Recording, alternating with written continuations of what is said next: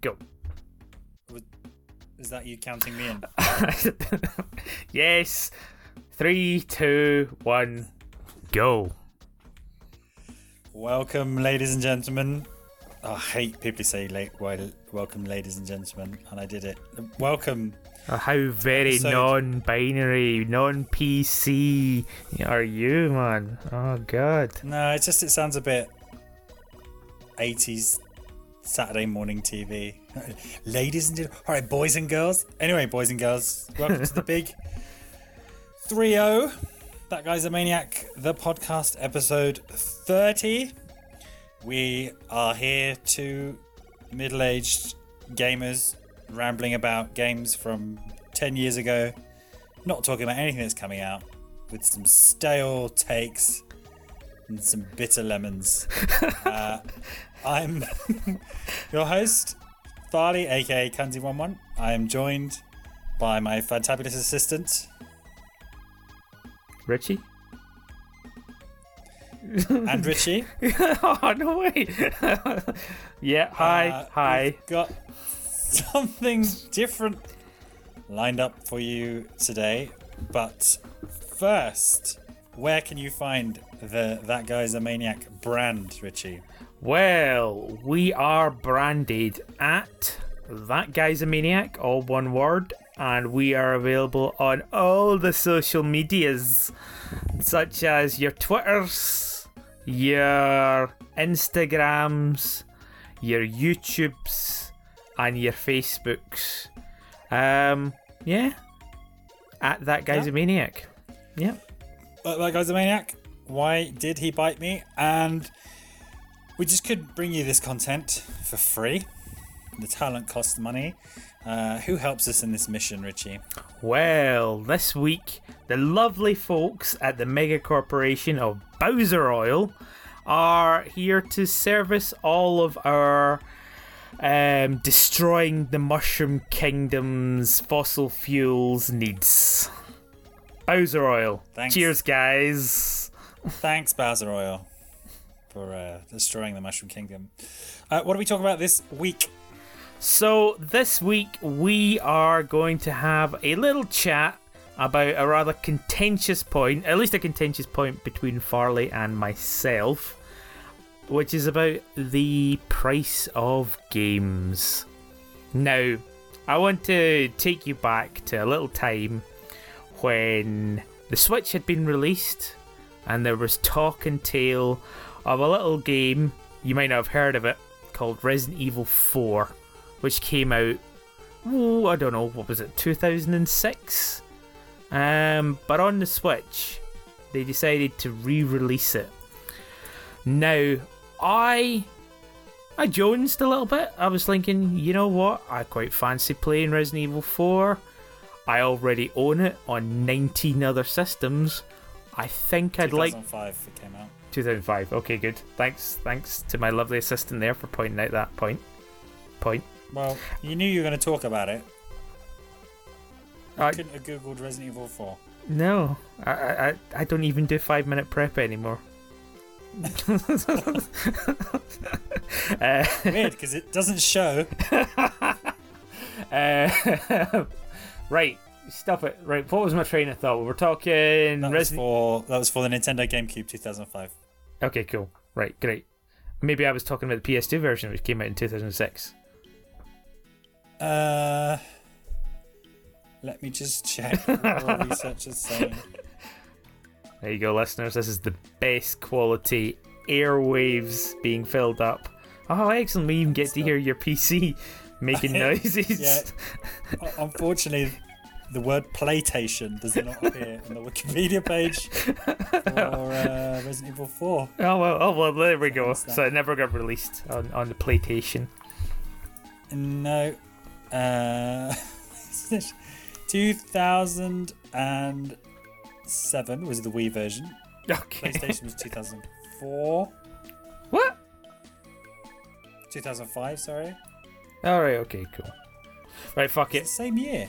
That doesn't Crazy. seem right. That does not seem right. I remember there was like so much gumph about that being the Oh, fuck it. Anyway, my point being was Resident Evil 4 recently got released Subsequently, it was released on the Wii. on the Switch. Can we just let me get through this point? No, I'm wanting you to get back to the place we were, so I'm deliberately just annoying you until then. I think that's it. Okay, good. Right. Okay. What are you saying? Resident Evil 4 was released on the Switch, and despite my desire to almost play it, or want to play it on the Switch, or even just own the fucking game for yet another platform, I was a little grumpy about the fact that it was released at something like, and again, I didn't do the research, don't fucking start, but it was released at something like £19 or something like that.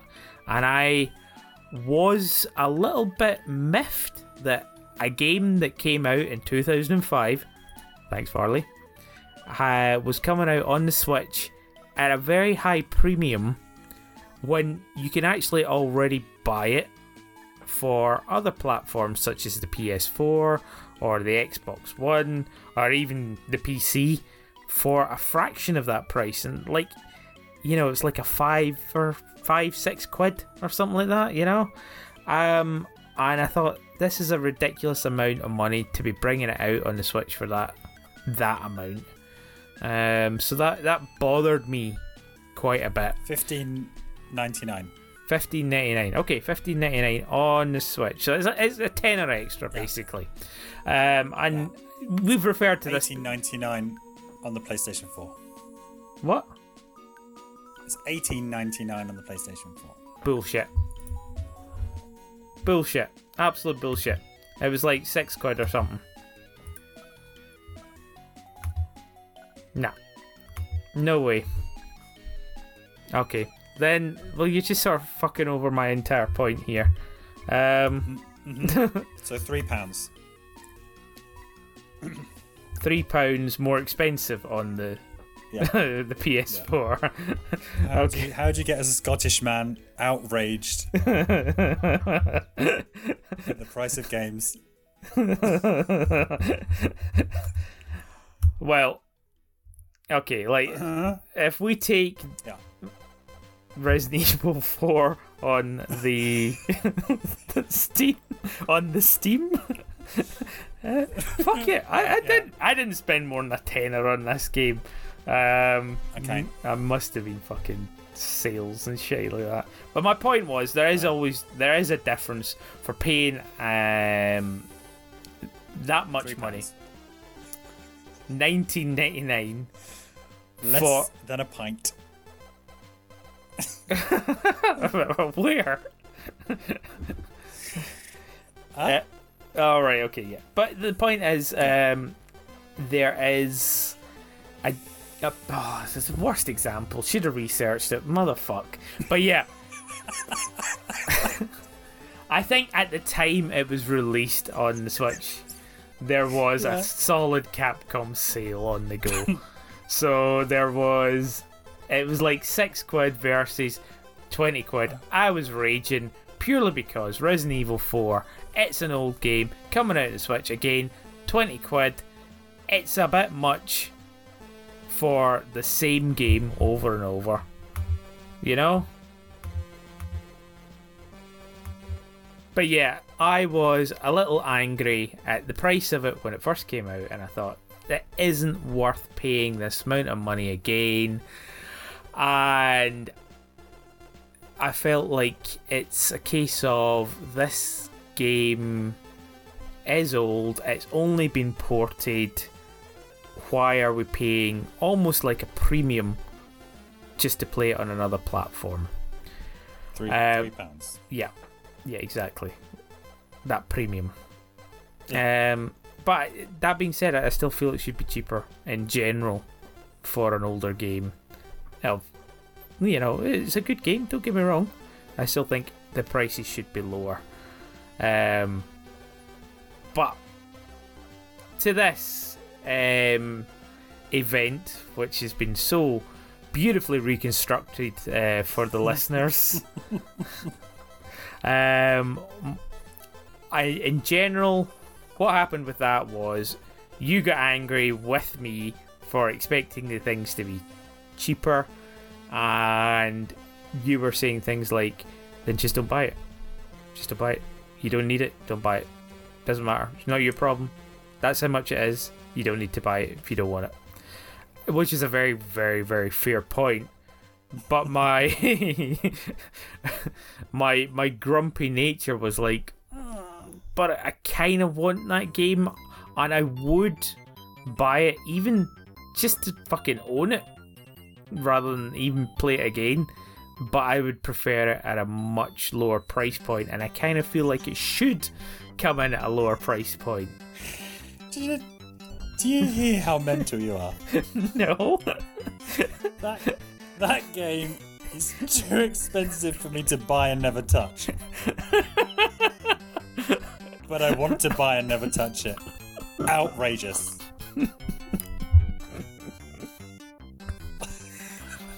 It's a very extreme example. I know what you're saying, but the price of games is definitely an issue that has... Alright, how do you see that take? You remember when we were grumpy, and I know... Yeah. I was in a bar waiting for a friend to turn up. And we actually got... which rarely happens in our friendship. And we've had a few things happen. But yeah, we both really got eggy with each other about it. And I think my point was that coming out on the Switch means it's portable, right? So I remember taking the piss out of you because you were saying, oh, it's only £4 on PC or whatever. Yeah. And I was like, okay, bring your PC and your keyboard and your monitor along on your commute then, if you want to save £5, and I'll just be playing it on my Switch. So the Switch in particular has this thing where you can play games anywhere, right? Which was much more of a compelling option when the fucking Joy-Cons didn't just fucking drift all the time. So you are getting something extra when it comes out on the Switch. However, I'm not too convinced. I don't think that argument's too important. It depends. If you don't get TV time and you only play the handheld Switch, or you only have the new Switch, then that's fine. We've never been able to play Resident Evil 4 on the go before. And then the other point was, which I think is where perhaps we're going to have more room to discuss, is just the insanity of the pricing of games, right? So Resident Evil 4, widely acclaimed as one of the best games of all time. There's a reason why it's been ported. It still holds up. The reason why you wanted to buy it and the reason why I wanted to buy it was because oh yeah, I like Resident Evil 4. You put it on and then you forget how brilliant it is and all the different areas and stuff like that. And it's just bizarre modern assumptions about how much games should cost that is all tied up with how cheaply you can get some games, and not the fact that this is a work of art or not. Tune into not 2 weeks ago's podcast for further. Yeah. That's very good. It was put together by a huge team that spent however much on it, and so as a product, as a very good product, as a highly acclaimed product, there's no reason why it should arbitrarily be cheaper just because it's old, and if you apply that same logic to books and films, right, you should be able to pick up the classics, the entire works of Shakespeare for £1, or re-releases of The Godfather, right? I don't know why we use these two examples over and over again. Maybe we're imaginative. But The Godfather trilogy should be £3 because it's old and it's not new.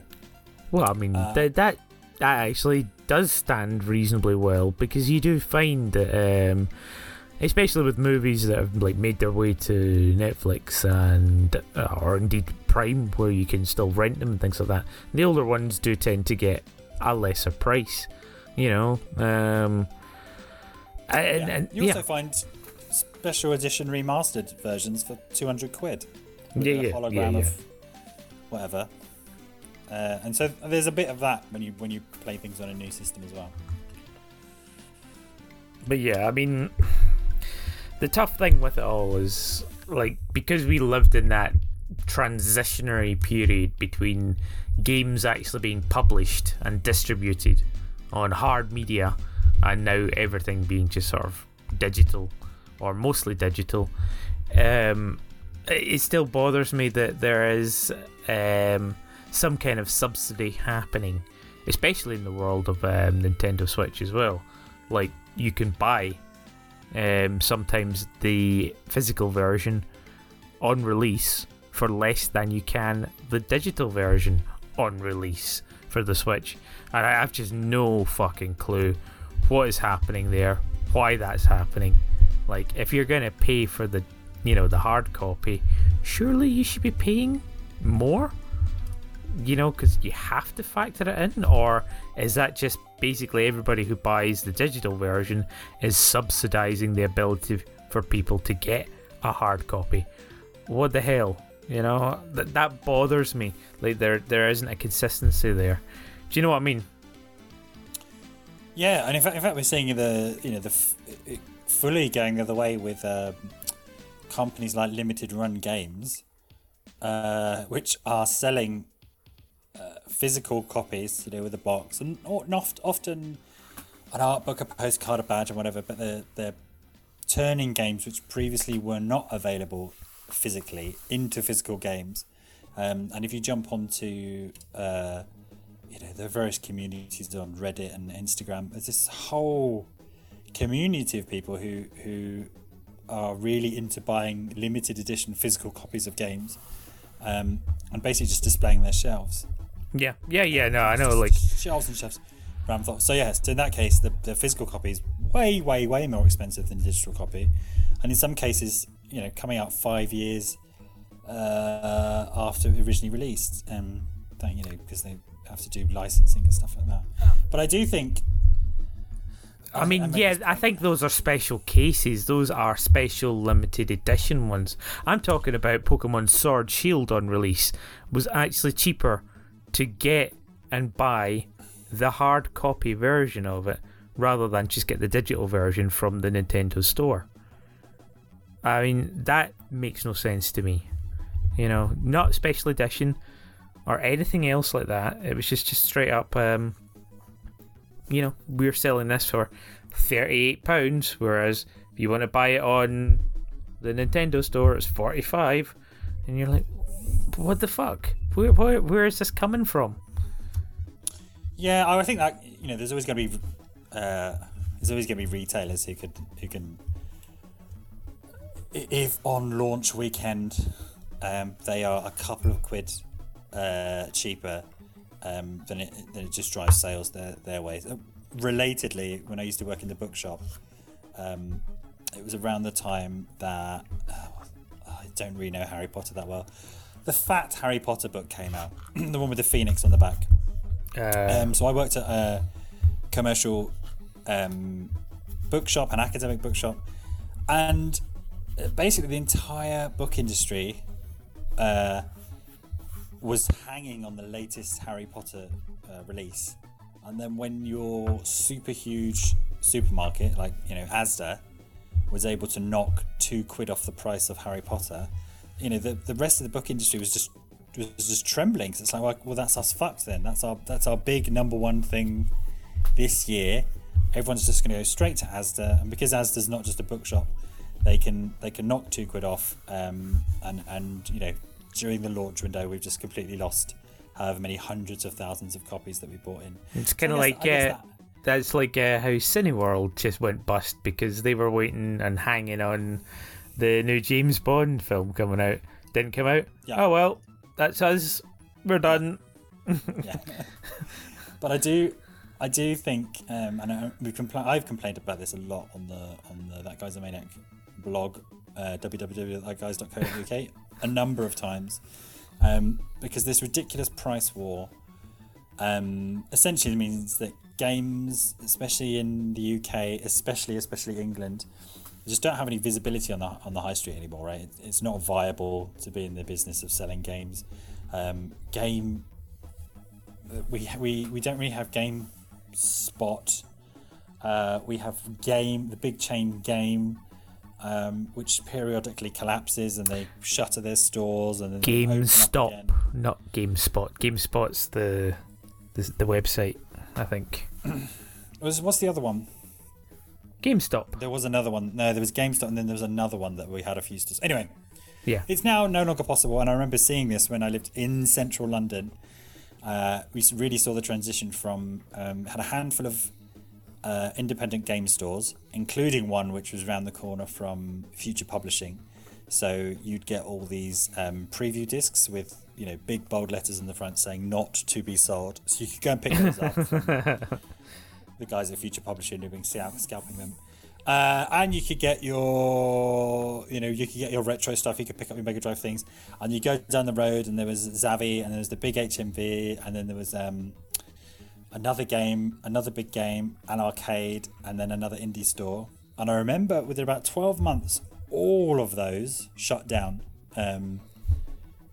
I think the last one being HMV, which then occasionally reopens in the centre of London and then shuts down. FOP as well. They didn't really do games. The FOP are dead as well. Yeah, I know, but they keep coming back to life as well, and then dying again.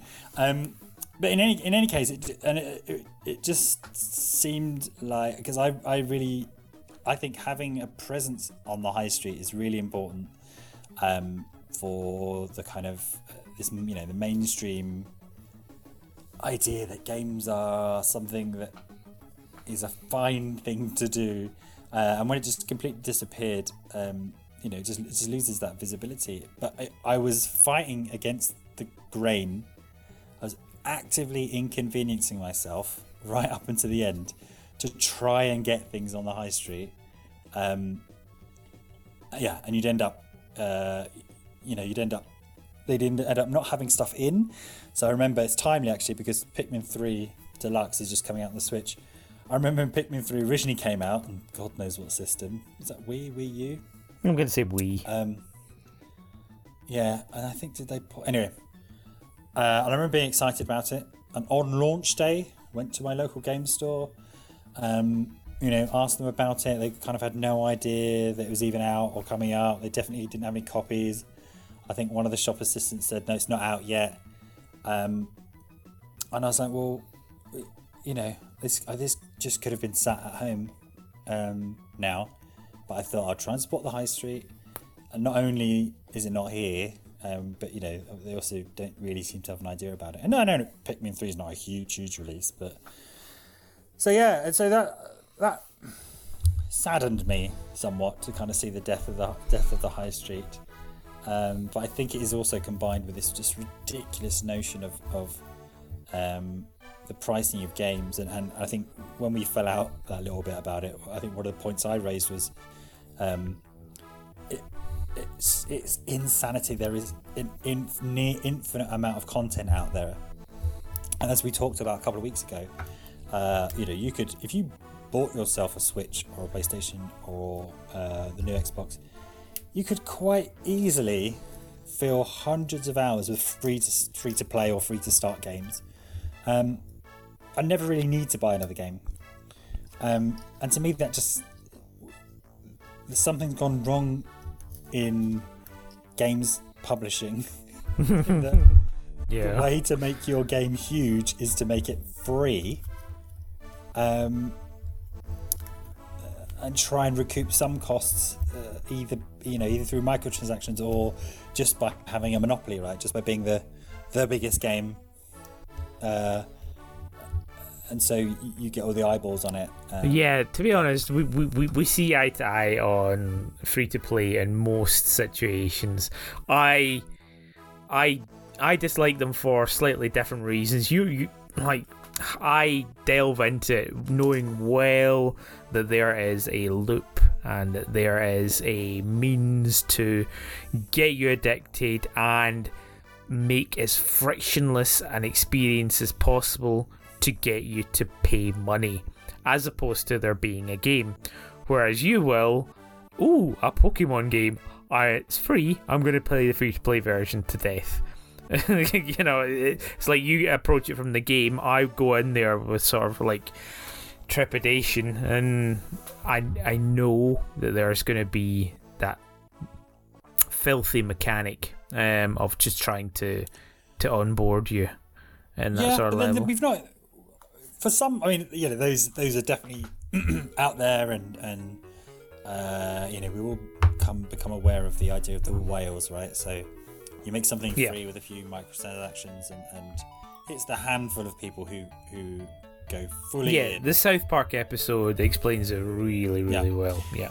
But on top of that, there are also fantastic full free-to-play games. So the one I'm thinking of in particular is Warframe.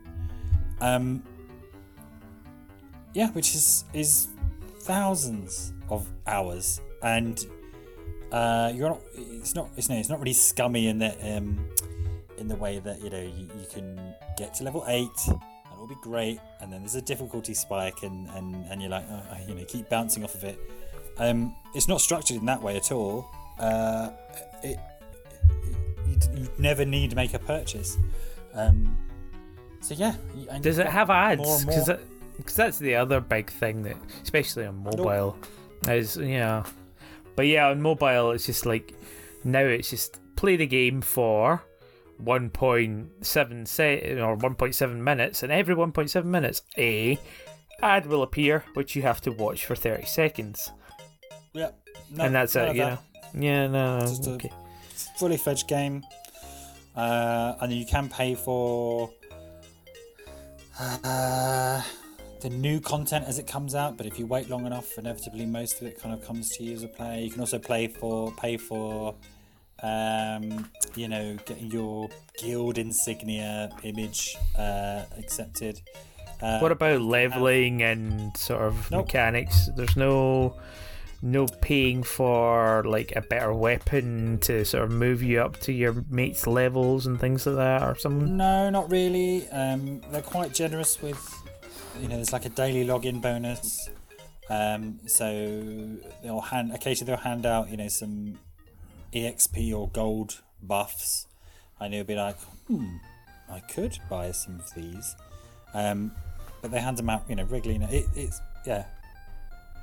Not scuzzy and particularly scummy, and again, that's a game that you can. But I feel like that is an exception more than anything else, because 99% of everything else out there that is free is gonna be done with a very smooth. Don't get me wrong. It's not like scummy, but it's more like smooth and behind the scenes. Definitely psychological manipulation to get you to have a frictionless experience, so that you can spend those monies to, you know, to make the game, to make the game money, or in whatever fashion it wants, you know. So that's where we are, but I'm kind of more interested in how we got here, because as with the Resident Evil 4 example, and as we know, it takes years and normally a whole group of people working to put a game together, and then I distinctly remember and then he tuts because he can't remember one of the new Tomb Raider games coming out. And so when it came out, it was, you know, whatever, $34.99. And within the week, I think not even 7 days had passed, and it was £10. You know, available for £10. Hard copy. This is before digital had really kicked off. And to me, that's just insane, right? And then that is okay, it's make or break. I guess this is before games as a service really taking off. It's make or break on launch weekend. Yeah. So all the time and effort that we put into making this game, and then we've got, I don't know, 70%, 80%, 90% of our full price sales on the launch week, and then a long tail, which doesn't really help us. We either make or break on that first kind of sale. Yeah. Which is obviously unsustainable. But I mean, I think what you were sort of touching on earlier, it's like, why did we get here? And it's purely about distribution. I mean, obviously, in the past, in those ancient days where you would buy physical media and there wasn't a means for, digital distribution in whatever form it may be, even if it was blooming across, modems playing Duke Nukem or whatever it was, it is now just all about, like that transition from physical media to digital media. But when you move to digital, you lose not only the fact that you own something, but there's something less physical as well. Well, obviously there's something less physical because it's not physical anymore. It's the entire product. Yeah. But that's the thing. That transition and move to digital distribution, and like that is where people then had to start trying to find their means of making money. Yes, you can go through Steam. You could still go to the Pirate Bay, I'm sure, as well. But it's just kind of a case of like the way that companies are trying to make their money back, and yet you're still just paying for the right to play that game on a platform as opposed to owning the game. So like when you buy a game on Steam or Epic Store or Microsoft Xbox Store, whatever, all you're doing is buying the right to play that game for the time that store exists. So the moment Valve and Steam disappear, you're going to be placed in the position of, you can't have your games anymore. I'm sure there are, digital distribution rights and things like that, but I think that's going to be covered in terms and conditions. But like, the thing is, and what weirds me out as well, is you're only paying for that right. You get the code, you get the game that has been duplicated 90 million times all around, whereas I think with the physical media you felt a little bit special in that you owned one of however many were made. Do you know what I mean? I suppose that's where that to bring it back round to your limited edition ones, these guys who take digital games and make them into physical games. You know? To a certain extent. I mean, it's quite. I think it's why I've ended up becoming more of a Nintendo gamer than in earlier console generations, definitely. Is because and everyone's grumbled. This is what really makes me scratch my head. Everyone grumbled about their slow move to digital, but at least on your Switch, you have those games, right? You don't have. There's no. Unless it's an online game, you download that game and that game sits on your Switch. As long as your Switch works, you'll be able to play that game. Whereas some of these other ways of doing digital are really tied into the game being live and you paying for a subscription. Blah. And subscription's a very good argument, which we haven't touched on yet as well. No, but I would just to kind of finish up on talking about kind of physical games. I think that in addition to what you were saying about, now you just kind of you kind of long term rent your game, and every now and then the switch or the server farm gets turned off here, there, and everywhere, and then it's just a case of keeping your hardware going. Whereas, as long as you've still got the disc in good condition, and your PlayStation 2, and your N64 and your GameCube, you can steep kill. Steep kill. You can kill the steep. Still keep going back to them. But the real tragedy, I think, or some of the extra layers of tragedy, I guess, with physical games are with the loss of physical games. One, you can't just share them anymore like you used to. Yeah, I mean, there are ways to share your games now, and even PlayStation offered that ability to share playing. But no, I know what you mean. Yeah. And then without the brick and mortar stores, and this is why I get so angry about the lack of retail, is you don't get that sense of, like you used to, going in and being able to browse, right? You don't really know what you want. So you're having a flick through, and you'll go and have a look at the GBA games, and you'll find a special Japanese import section, and you go, oh, I know nothing about this game, look at this kooky cover, and this ridiculous title, I'll pick it up. Now we're just relying on on digital storefronts, which just are not the same, and there's been pages and pages and pages written about essentially why some of these games do these deep cuts to try and get on the front page of the digital store, and then that way X many people picking your game up at 10% of the cost is way better than 1% of people picking up at 100% of the cost. And then the last point, I guess, on physical is like with those independent stores, like with those retro stores where they still exist, is you can enjoy and browse the whole history of gaming. Because obviously, if you're reliant on these proprietary current format digital stores, essentially you're locked down to what you can buy and play on this system, rather than the full kind of spectrum of games. In the same way that you can walk into like an indie record store or a bookshop.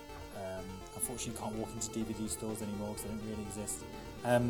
But you have the whole kind of history of the medium, and not just the latest thing that you're being sold. And so with that disappearance, as you're speaking, and just to very quickly interrupt, I feel we're talking in exactly the same way as these vinyl files talk about, like how great records sounded and how good it was to own a record album, and like how digital ruined everything. But the difference is record shops still exist. Only as vintage, No. You go in, you have your vintage on one side, you have your what was it I saw the other day? Crazy independent video game soundtrack on vinyl. Quite a lot of money. Most record stores. I could not tell you the location of any record store. I don't know if it's a little different where you are, but no. Yeah, look it up. You'll be surprised. Okay. Yeah. So I'd say it's a really good analogy, except record stores still exist. I mean, any record store that I could think of or I've ever seen is basically a second-hand record store, and that's it. Like you still get second-hand computer game stores, CEX, it still exists out there, and it has a massive catalogue of old video games, even down to GBA games and things like that. So I'm not sure I see your point there. Do you know what I mean? Yeah. I guess, I don't know. I think if you're claiming any kind of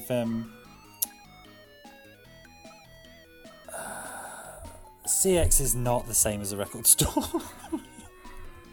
That's where people sell their jam-stained games for crack money. Yeah. Regardless, you can still buy old second-hand games there. Yes, it has a stigma and a stinginess around it, and yeah, I get you. Jam-stained fucking controllers. I get you 100%. But at the same time, whenever I think of a vintage vinyl store, it is, there are shabby covers. They are, it's just like, it is not like newly produced fucking Japanese imports of video game soundtracks. Okay. And they are rare things, maybe found at like Camden Market or something like that. Not on the high street. I don't know. Maybe different. Maybe it's just different based on where you are. But like, I'm thinking even back in Glasgow, I knew there was a record store. I went back to Glasgow like a couple of months ago, and that record store is now a coffee shop, like every other fucking shop in Glasgow. It's just a fucking coffee store. I don't know. I find it hard to get on board with that analogy of the vinyl thing. What I was meaning was like, the way that we're talking about physical media is similar to that of a vinyl file, talking about the feel of opening up a new vinyl and putting it onto a record player, and its analog sound being vastly superior to that of digital and all that sort of stuff. I don't think we're making that. I don't think we're making that that complaint at all. I don't think they're analogous. Okay. Yeah, because the difference there is that analog sound is better than digital. Yeah. If you talk to right, as is pre-digital photography better than. Okay, all right. Scrape that bit, but maybe just the actual physical owning. The issue as well is that you have to listen to the oeuvre in a specific order. So you buy an album and you have to listen to the album in a curated order. So there's many different arguments there. What I'm saying is that it's impossible to do that kind of browsing that we used to do by just popping down the GameStop and kind of flicking the game shop and flicking through what's there, or discovering that, or maybe I will buy the Resident Evil 4 Limited Edition with that stupid chainsaw controller. Just because it's there. Whereas now, it's relying on digital storefronts, which, as we know, are just not fantastic. And then I think, obviously it's a combination of all of these things coming into play, which to try and swing us back round to the pricing of games. And I think your reaction to Resident Evil 4 is also, particularly for PC gamers, is which we've both said many times, I'll wait for that to come up on sale. Yeah. There's no point, or the only point of me buying things right now is that I can be on the zeitgeist.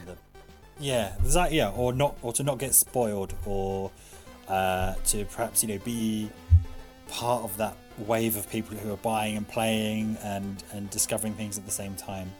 But very rarely, and particularly in the day and age in which we live, when games are fucked for the first week, I know. They come out. I mean, with PC games, people are fucking nuts. It's like everybody's banging on and so excited about Cyberpunk 2077, and like, oh no, it's been delayed to December, and like, oh no, you're gonna have to wait till December, till you have to wait another 2 months till the game actually fucking works. You know, it's like that. I mean, that is just so stupid, and it's the same with every other fucking Bethesda game. It's like, there's no point buying Fallout 5 on release. Just wait for the gold edition, which has all the expansions on it as well. Yeah. You know, just fucking wait. And even then, it'll still be buggy as fuck. But there will be people online who will say, oh, in order to get around this bug, all you need to do is X. And then you're like, good, great. That's how you have to play these games. You cannot. Yeah, it's very hard to get excited about a Bethesda game on launch. Oh yeah, great, the new Elder Scrolls game. Okay, I will see you there a year after its launch. You know. Yeah. I was, it was this, and it's getting the same with many console games, particularly those which are ported from PC. So I was talking about oh my god, what was it called? The underwater one. It's Subnautica. Thank you. All I can think of is Sequest DSV. On VHS. On VHS. So I was looking, when I was looking, should I pick that up for the PS4 or wait till it comes out on Switch? And the complaints, which still litter the kind of forums and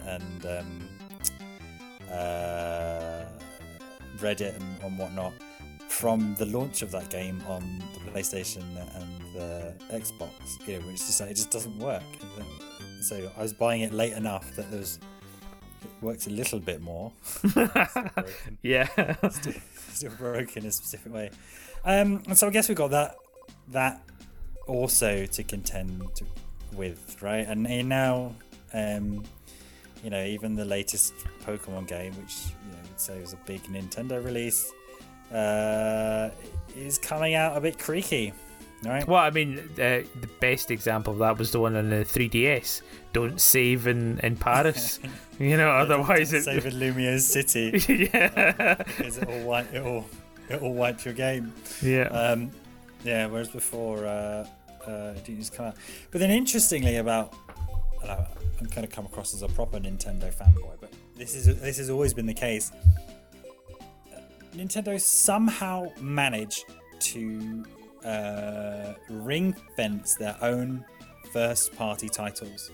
So unlike Tomb Raider whatever, which goes from 40 quid to 10 quid in a week, Mario Kart 8 on the Switch, which is now a 3-year-old game, still retails at CEX on Amazon for around 30 quid. Yeah. Which is a bit of a discount. And it was the same with Mario Kart 8 on the Wii U, Mario Kart Wii, which was this hugely successful game, and until the Wii U came out and kind of superseded it, it was still secondhand at the £20-30 price point. Yeah, I mean, that's a very, very good point. It's like Nintendo definitely do a better job of keeping games expensive. When you compare it to like Steam, and there's the converse to this is actually GOG, Good Old Games. Those guys that actually take games from the late 90s and things like that and make them work again on current PC. But yeah, and that is weird how I will happily pay a premium because I feel like there has been more work done. Whereas with Resident Evil 4 appearing on the Switch, it's like, alright, great, fantastic work, guys. Have you done anything to it? No. Okay, cool. No, not interested, It's like it was the same remaster that came out on the PlayStation 4 and came out on the 360, but it's now on the Switch and it is more expensive than it came out for on the 360. And you're just like, oh. But yeah, okay, your argument about it being portable and all that sort of stuff. You download it, and it's just Portal. It's just yeah. But yeah, your argument about it being portable, yes, I get where you're coming from there. But the thing that bothered me was like, there's been nothing more done with this game, and yet it's more expensive than it was for the original remaster when it came out on the 360. And like, it's hard for me to get behind it, and that's what made me grumpy. Is like, years have passed, this should be cheaper. Yeah. But of course on the PC, that is true. Of most games, years pass, the games get cheaper, because ultimately all it is recycling and redistributing code over and over and over again. Yeah. You know, I know I use Steam as the like all powerful, every PC player uses it, all that sort of thing. I know that's not necessarily true. It is a fraction of the PC gaming community, but at the same time, it does seem to be sort of a very good basis, because you see the same thing repeated on the Epic Game Store or on EA Store or whatever. You know, it's like, I can take a good example of like a game that is like at the top of the storefront, in the top list of like the most played game at the moment, or most bought game. I love the fact that that's a thing, you know, and unabashedly, this is the top selling game at the moment. I'm like, okay, does that mean it's good? Or, you know, it's like, no, it's just the top selling. All of your friends are buying this. You should want to buy it as well. Like, oh, okay. And like, okay, so it's Football Manager, you know, 2021. It's £40. In months, that's gonna like be reduced to like, you know, £25. And then when Football Manager 2022 comes out, it'll be on super sale for $5.49 or whatever. I mean, you know, the physical version of all of those sports games would be, you know, as soon as whatever 2021 comes out, the old bargain bins would just be like 90% FIFA 2019. Maybe you'd find a copy of, you know, Dead Space and Pokemon Colosseum, but 99% of those games would be. You could see like a Borat sketch of like him going in and just sort of trying to sell his version of FIFA 19. Behind is just nothing but a CEX board of nothing but FIFA 19, you know, for whatever platform. Yeah, and they're buying them back for like, you know, it's nothing. You have to pay them to take the old sports game off of your hands, because you know it's redundant. But I guess on your sorry, had you finished? Maybe. Go on. I guess on your mentioning of Steam, the two things came to mind. One of which, and I think gamers of our generation in particular are really bad at this, is we are just thinking about ourselves. Yeah. So yes, I have bought Resident Evil 4 2 times before, but you know, there are people who are, you know, were not alive when it originally came out, and are now of the age to buy and play. Although, is it 18 or 15? It's an 18. Okay, so they're not even old enough yet. 15. I mean, we can argue about ratings. Yeah. But I'm just saying, you know, this. So there's a certain element of these games are coming to a new audience, right? And just because you've already bought it twice, and just because you remember what you paid for it, because you've been playing games for 30 years,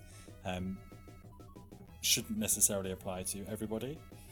And then lastly, and you are a walking, talking example of this, I am also guilty of this, we've got this broken mentality, right? There is so little value associated with games that we have most of us personally own more games than we could ever play, some of which we never even touch.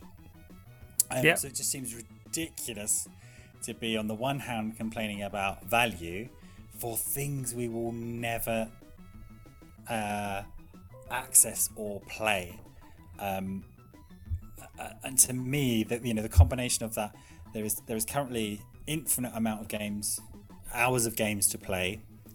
Arguably, not quite, a smaller infinite that you can play for free as long as you've got some machine to play it on. And yet at the same time, we're all just collecting these vast digital libraries, and yet still have the gall. You're not alone to get angry at the price of games, and I just remember for years and years and years, PC gamers just wouldn't pay premium prices anymore. Just any game that came out over 20 absolutely.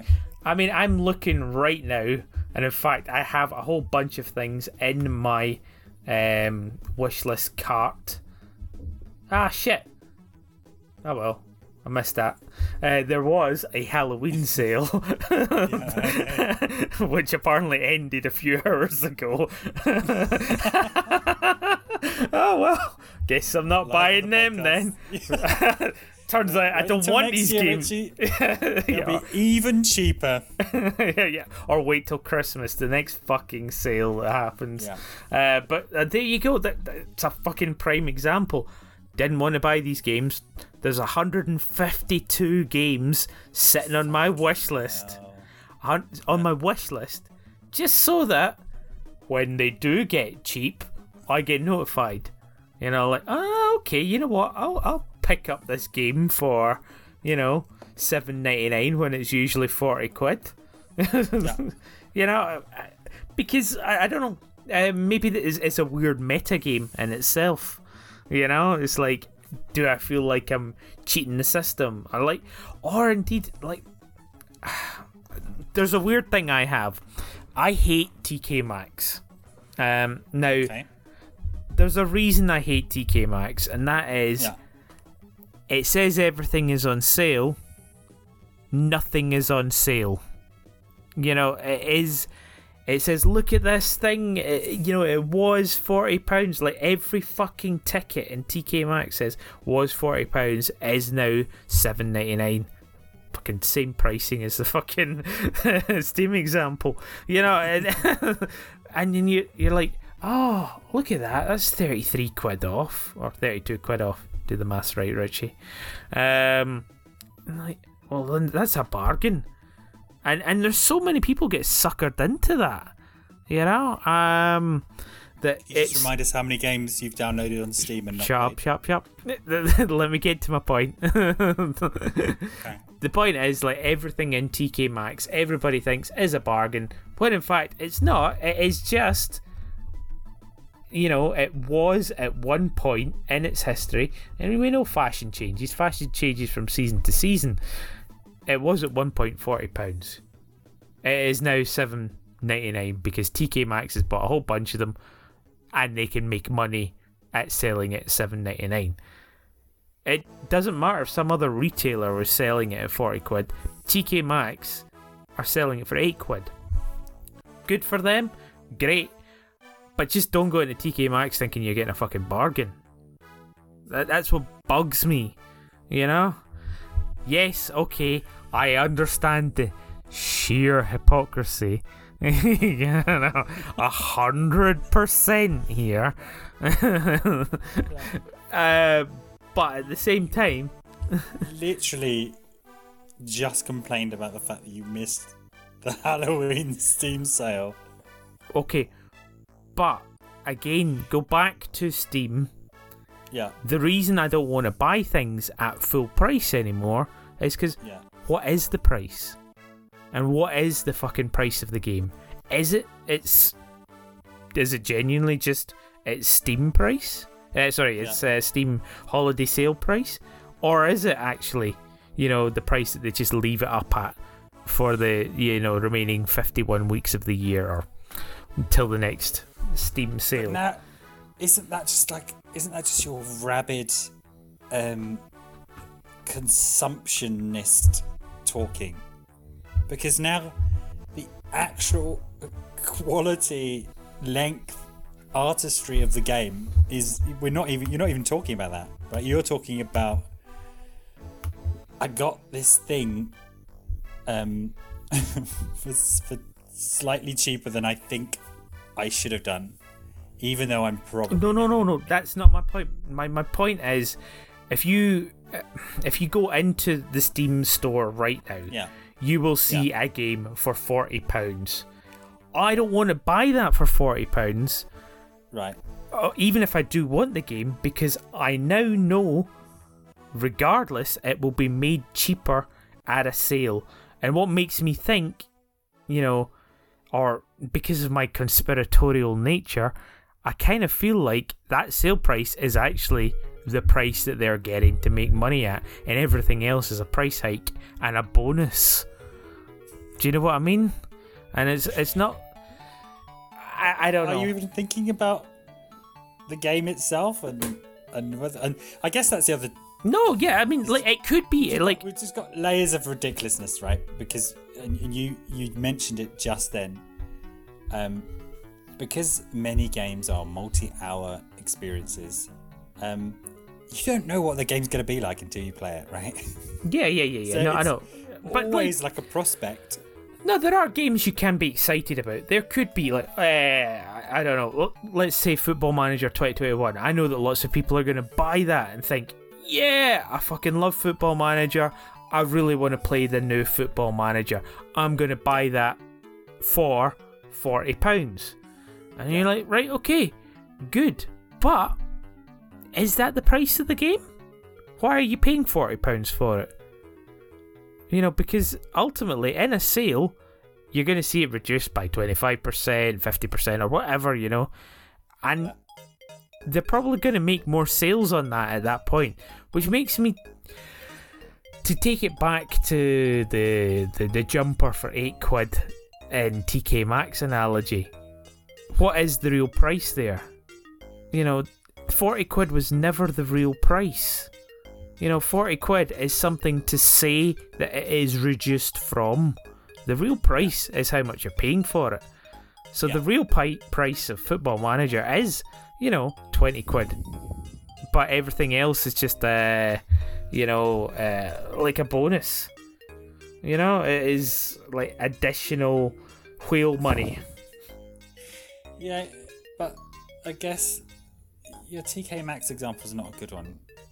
Because unless you buy that jumper and then you just put it in your cupboard and never look at it or get it out again or touch it, then that's what's going on with games, right? Yeah. You know what the jumper is worth to you. No, look, value and price. I understand there's a difference between the value and price, and yes, you value, as an item that you would use. What do you mean, like as the game, like? Oh yeah, and maybe me, I'm not the best example, but that Football Manager fan who's going to buy it on release, and I get annoyed because they want to buy it on release. It's just like. It's you're paying far too much of a premium for it. Yeah. Why are you paying? What you should do is wait for it to come into a sale and then never download it. Well, no. Look, you're tying me in. I do play quite a few of the games. I know. But I'm not picking on you because I think you're exceptional or weird. In fact, you're probably on the less mental extreme as many Steam users who just there are tropes and memes about having hundreds of thousands of games that you will just never play, and to me that's just a sign of how little value we now associate with games, generally speaking. But again, maybe it just goes back to that point that I was sort of saying, that you don't own the game, you own the right to play the game. So all you're paying for is that license to play it, the permission to play it. And that's why I think that collective nature comes into play. It's just like, oh, I want to be able to have the option to play it, and I'll pay that much for it. I might not play it, but I want to have the option to say that I own, this whatever game it is. And there are games that I own across several platforms because I just wanted to replay it on the PC or say that I have it for the PC because, I might be able to get mods for it or whatever else, It's just that choice there. There is that choice, but because there's so little value in getting those games, there is no way that you could realistically ever go back to all of those games. And so I would argue, in fact, in some cases I'd say I might even prefer if games got more expensive and stayed more expensive. Because I think, the number of times we've talked about, we keep going back to, these formative games that we played growing up, when you would get a handful of games a year, and so you would spend, you would actually play, we're talking about having games that we have not played as just a regular thing. If I could go back in time and say to my younger self, don't worry about only having 2 or 3 games for the N64. In the future, you'll have so many games that you cannot play them all. So I think devaluing them so much. First of all, it means that there's a reason why the game industry is a fucking mess, right? It's a total fucking mess. Rare is it that any kind of development studio has any kind of permanence, right? It's boom bust. You worked in it. It's always, how good's the last game going to do? Oh, shit. Okay, we're going to have to dissolve the studio. Some of our team will go off and make their own studio, and they'll work on their game. Or we're going to get partially absorbed by EA. Yeah. Right. And any idea of unionization just seems to be fighting an uphill struggle for whatever reason. So I'd actively prefer if games you had to think a little bit more about which games you were picking up. They cost a bit more money went back to the development studios, so they weren't just living on, okay, we're remortgaging our houses to get this game out the door, or we're going to crunch to get it out because the company goes under, than the ridiculous situation we're in now, where there is infinite amounts of gaming hours to be had at a time when games are ridiculously cheap and most of them sit unplayed. Yeah, there's a lot more machinations going behind, and it's not just about that initial launch as well.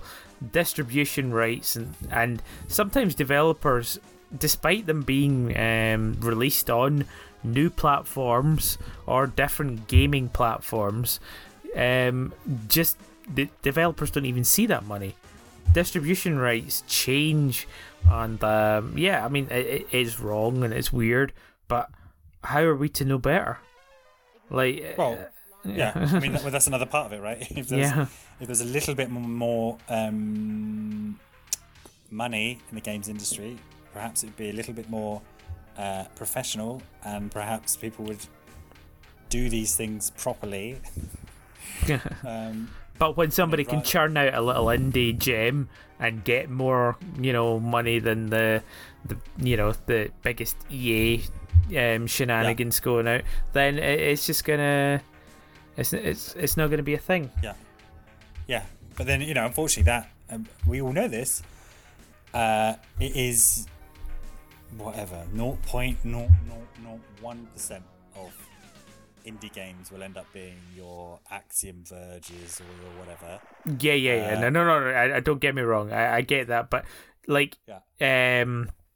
per head creation, your AAA titles that have your big Assassin's Creeds or your whatever else, your Gods of War, which have bigger credits than the biggest blockbuster movie credits for people who've worked on it. Whereas an indie game, which has had 3 people work on it, per head, they're making more money, even if it doesn't sell anywhere near as good as the AAA title. And that's why this skew exists in the games industry. You what know, skew? For pricing. Like, why would a big AAA title, which has a massive amount of people, let's say it has 1,000 people working on it, you know, how much return are they going to get? They're not actually going to get any return because they're just being paid for their time. They're a cog in the wheel. The return comes from whether or not the studio continues to make more stuff. It doesn't matter who the artists are or who the developers are in any fashion. The difference is that in the same playing field where you see Football Manager 2001 with 1,000 credits in there, you'll still see, I don't know, an Among Us with 20, 30 people in the titles making as much or as more money per head, than the big, AAA titles. Like, there is definitely a skew there. That's what I was trying to get across. Well, what's the skew? I'm sorry, I'm just not following. Oh, I don't know how many ways to explain this. Like, what is skewed? I don't understand. What's skewed? The value or the price of a game which has 1,000 people can end up being the same price as an indie game which is made by 3 people. Yeah. Yes. Yeah. So that's that weird skew. So if you have a great big budget EA game or Sega game or whatever it is versus a little tiny studio, Two Worlds or whatever it is, there's going to be a massive skew because why are the AAA people doing what they're doing when it's not necessary to make games? And I suppose that's why we have these different distributions and ways of doing it. I don't know. I mean, I'm kind of losing my own point by repeating it over and over and over. Okay. Yeah, I mean, I don't think it has any bearing on the why games are so devalued so quickly and so easily. Why have big budget games? Well, because they deliver that spectacle of experience. It's the same is true of films, right? Yeah. Well, no. That if you are the blockbuster and you throw a shit ton of marketing money at it, you will make X amount back on return on investment. But the games industry, with some exceptions, doesn't seem geared up like that. No, it's not. Yeah, absolutely. Yeah, which is whereas, I don't know what it needs. I don't know what it needs. Like, does it need some price fixing cartel where the games industry is just like, come on, we're providing so much content, and the competition at the moment, right, is your Fortnite's that stupid one with the fucking spacesuits that everyone seems to be playing at the moment. Among Us. So to look at that, and say, okay, let's try and do the same, but obviously now we're working 2 years behind, to try and capture a percentage of those, the silly numbers of people playing it. Yeah. Of course, the Battle Royales was a massive fad, and it still kind of exists, Yeah, but that's just it's just how I don't know. It's like schoolboy football, I think. When instead of having when kids in the playground are playing football, everyone's just running after the fucking ball, right? There's no formation. There's no strategy. But if one team, did actually implement some kind of strategy, then they'd win, and that seems to be the case in gaming. Not everywhere, but there are these kind of trends where everyone's just running after the same football. Be it VR. Okay, everyone's doing VR. Okay, that was shit. Now we're kind of doing battle royales, and then at the moment it's okay. Now we're doing basically silly party games, silly online party games. Well, yeah, I mean, there's the COVID need for that sort of stuff, Yeah. Whereas if there was a kind of moment of realization, you go, okay, let's just not try and sell each other out all the time by releasing a huge game for free, and then I'm going to compete with you by releasing a huge game for free and run it as a games as a service, and people will be happy to pay for nothing. But even then, gamers complain about free games, and it's like, what? Yeah, but there's no such thing as a free game, so you gotta be. Yeah. So I don't. Obviously, we've not solved anything, but I don't see how this is obviously an unsustainable future for the games industry, and particularly at the moment when we're seeing a bit of a crush on your non-typical industries with the pandemic. It has the potential to Oh, it definitely does. I mean, of all the industries, this is probably one of the best ones that can actually thrive within that work from home scenario. Oh, I was talking the opposite. No. It definitely is. Group collaboration, it definitely is a necessity. But I would say that most people can work from home if they have a powerful enough PC that they can plug into. You're talking. Yeah, work from home is not an issue. I think the games industry can definitely thrive in collaborative sort of mediums. So I don't think that's too much of an issue. But anyway, I think game studios is just going to disappear because.